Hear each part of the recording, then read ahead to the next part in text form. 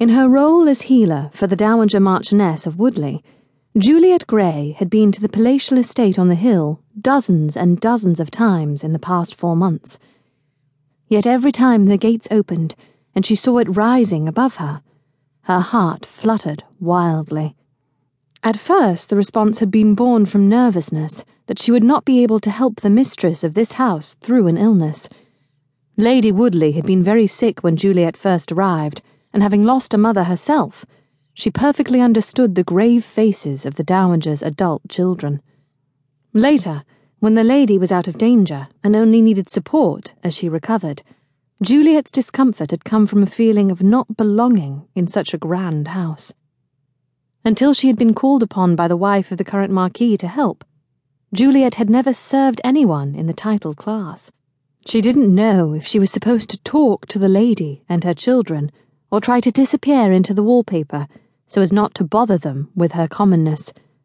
But she had found the entire family to be warm and welcoming, none more than Lady Woodley herself. So soon that twinge of fear had faded. But it had been replaced with another anxiety, one that she scarcely wished to name, even in her own head, one that had to do with Lady Woodley's third son, Gabriel. Lord Gabriel, if she was to be technical about it, which she always strove to be, since she feared if she were too forward, even in the safety of her own mind, she would reveal too much to the world at large. Would he be there today, waiting up in that house with his stern expressions and occasionally furtive glances, with his pointed questions and unexpected, "No, she mustn't think about that." "You are very pale," her father said, interrupting her thoughts as their modest carriage came to a stop in the round driveway.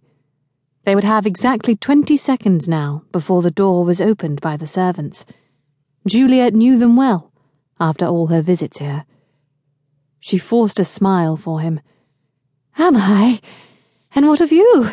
You look as nervous as a schoolboy seeing a girl for the first time." He chuckled, and her heart warmed at the sound. "I suppose it isn't very often that I'm invited to the home of a Dowager Marchioness, is it? I have certainly never accompanied you here before." Juliet somehow maintained her smile, but inside his words echoed her own discomfort. Lady Woodley had never asked her father to accompany Juliet when she called, even though the Dowager had spoken of him many a time before. "You and Lady Woodley were friends of a sort as children, weren't you?" she asked. Mr. Grey's face filled with colour, and he shifted in his seat.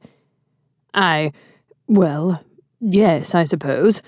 My father worked for hers, and we were of an age, so we saw each other often." "Then why be nervous? After all, you are only meeting an old friend." "Yes." His voice became far away. "An old friend." She might have said more, addressed the strange expression on his handsome face, but at that moment the carriage door opened, and she was greeted by the familiar company of one of Lady Woodley's footmen. He extended a hand to help her out of the rig. As she took it, she said, "Good morning, Thomas, thank you." The young man flashed a brilliant smile at her. "Miss Grey." Her father followed in her exit, and the footman straightened up immediately. "Sir?" Yes, Mr. Grey said, still shifting uncomfortably. "Go on up. Mr. Vernon is waiting for you," Thomas said, with another of those wide smiles for Juliet.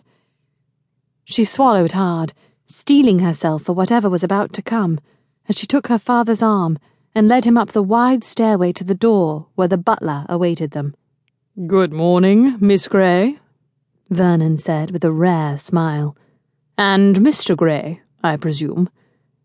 "Indeed," Mr. Grey said, and Juliet still heard the anxiousness in his voice.